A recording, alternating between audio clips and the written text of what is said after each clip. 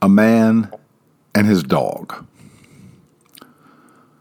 John Adams has led a tough life, a hard life.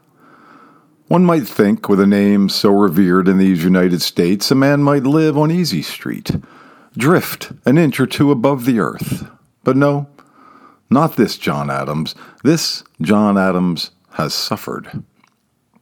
His dad died when he was just a kid. Heart attack at 36. Jesus. His mom, desperate for money and companionship, married a smiling bank officer who turned out to be a sadistic jackwad who smacked John around if John so much as passed gas or asked for another slice of pie. You think all that goddamn pie is for you, kid? Bam! Thwack.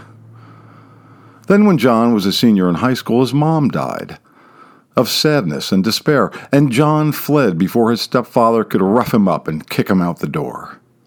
He lived for a while in the basement of a coffee shop where he swept floors and moved boxes and did whatever the sadistic Albanian owner who pretended he was Greek told him to do. Then one day, a pack of surly agents from ICE showed up and deported the Albanian, and that was the end of the coffee shop. The landlord, living the good life in Bemini, bone fishing and boning lonely ladies on holiday, showed up, found John sleeping in the basement on some broken-down cardboard boxes, and chased him out like he was nothing more than a feral cat. John slept that night on a park bench until around 4 a.m. when a cop gave him a poke with his nightstick and told him to scat. He wandered about for the next few years vagabond style, picking up sticks in people's yards for loose change and picking up most of his meals at fast food joints.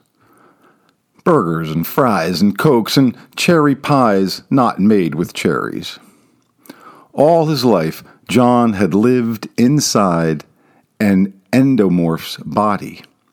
But a few years on a Burger King, McDonald's, Wendy's diet, an endomorph turned into megamorph. John was dang near as wide as he was tall.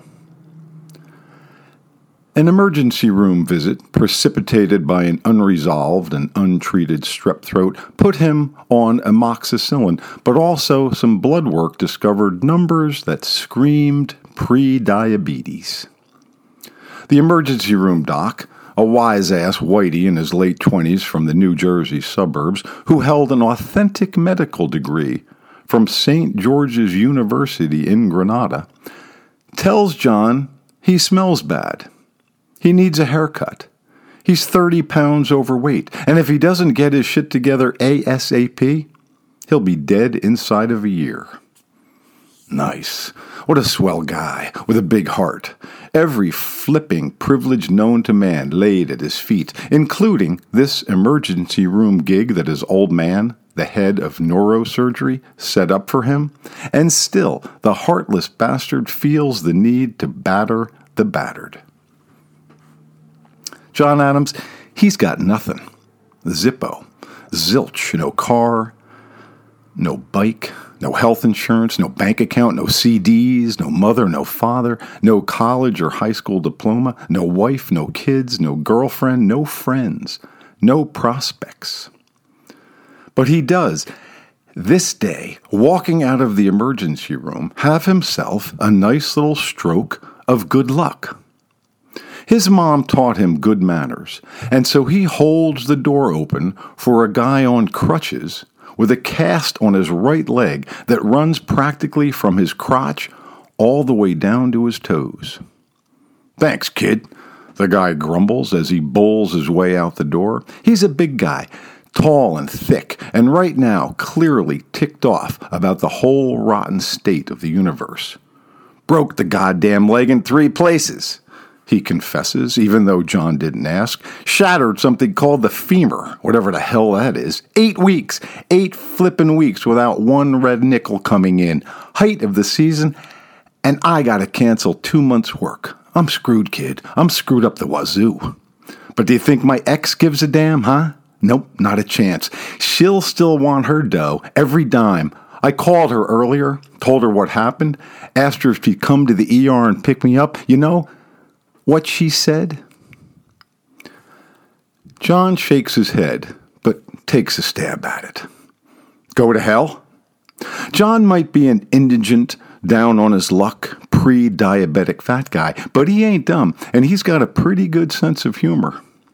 The guy with the busted leg almost busts a gut. He laughs so hard. That seals the deal. He's a window washer, with his own window washing biz. Just him. But this morning, he fell off the ladder, reaching to get a pane of glass just a tad out of reach. Whoa! Bam! And then off to the emergency room. John drives the window washer home in the window washer's Ford Econoline van. A small ranch in an okay part of town. Nice little front porch on a quiet street. They sit on the front porch and hammer out a contract. John will drive the van, run a few errands, and wash windows for $100 a day until the broken bones heal. After that, they'll see. $100 a day? What, kid, you want more? No, 100's perfect. Good, says the window washer. We start tomorrow. John nods and says, I got nowhere to sleep. Okay, if I camp in the backyard? Hell's fire, John Adams. You can sleep right in the spare bedroom. My kid used to sleep there, but she vamoosed with her rotten mother. John's second day on the job, up at a big house on the heights, a whole litter of cute little beagle puppies run around the backyard. The missus says the pups are 8 weeks old and will soon be off to their new homes. Are there any pups left? Asks John, the window washer. Just one, the runt of the litter. Well, could I get him? I've always wanted a pup. Sure, he's $100. John hands over the 5 $20 bills the boss gave him last night. And when John arrives back at the ranch house a few hours later, all excited about his new pup, he finds an ambulance in the driveway, and the boss being wheeled out through the front door on a gurney, oxygen mask covering his face. This your father? Asks the EMT. John sort of half nods and half shakes his head. What happened? Stroke. He's in tough shape, but we'll do our best. Into the back of the gurney goes the boss. Down the quiet street, lights flashing, siren blaring, races the ambulance. John scoops up his pup off the passenger seat of the van and heads inside. He finds a bowl and gives the pup water. He cooks up a big platter of scrambled eggs and shares his bounty with his new buddy. Bounty, he says. That's what I'm going to call you, Bounty. Bounty pees on the linoleum floor. John wipes it up with a Bounty paper towel. This makes John laugh. He rubs Bounty's head and scratches Bounty's belly.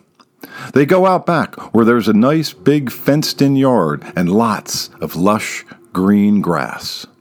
They roll around on the grass, playing, and Bounty bounding, and John laughing and laughing. They both sleep on the queen-size bed in the guest room. And in the morning, they share another platter of eggs, and then off they go to wash some windows. A happy working man and his dog.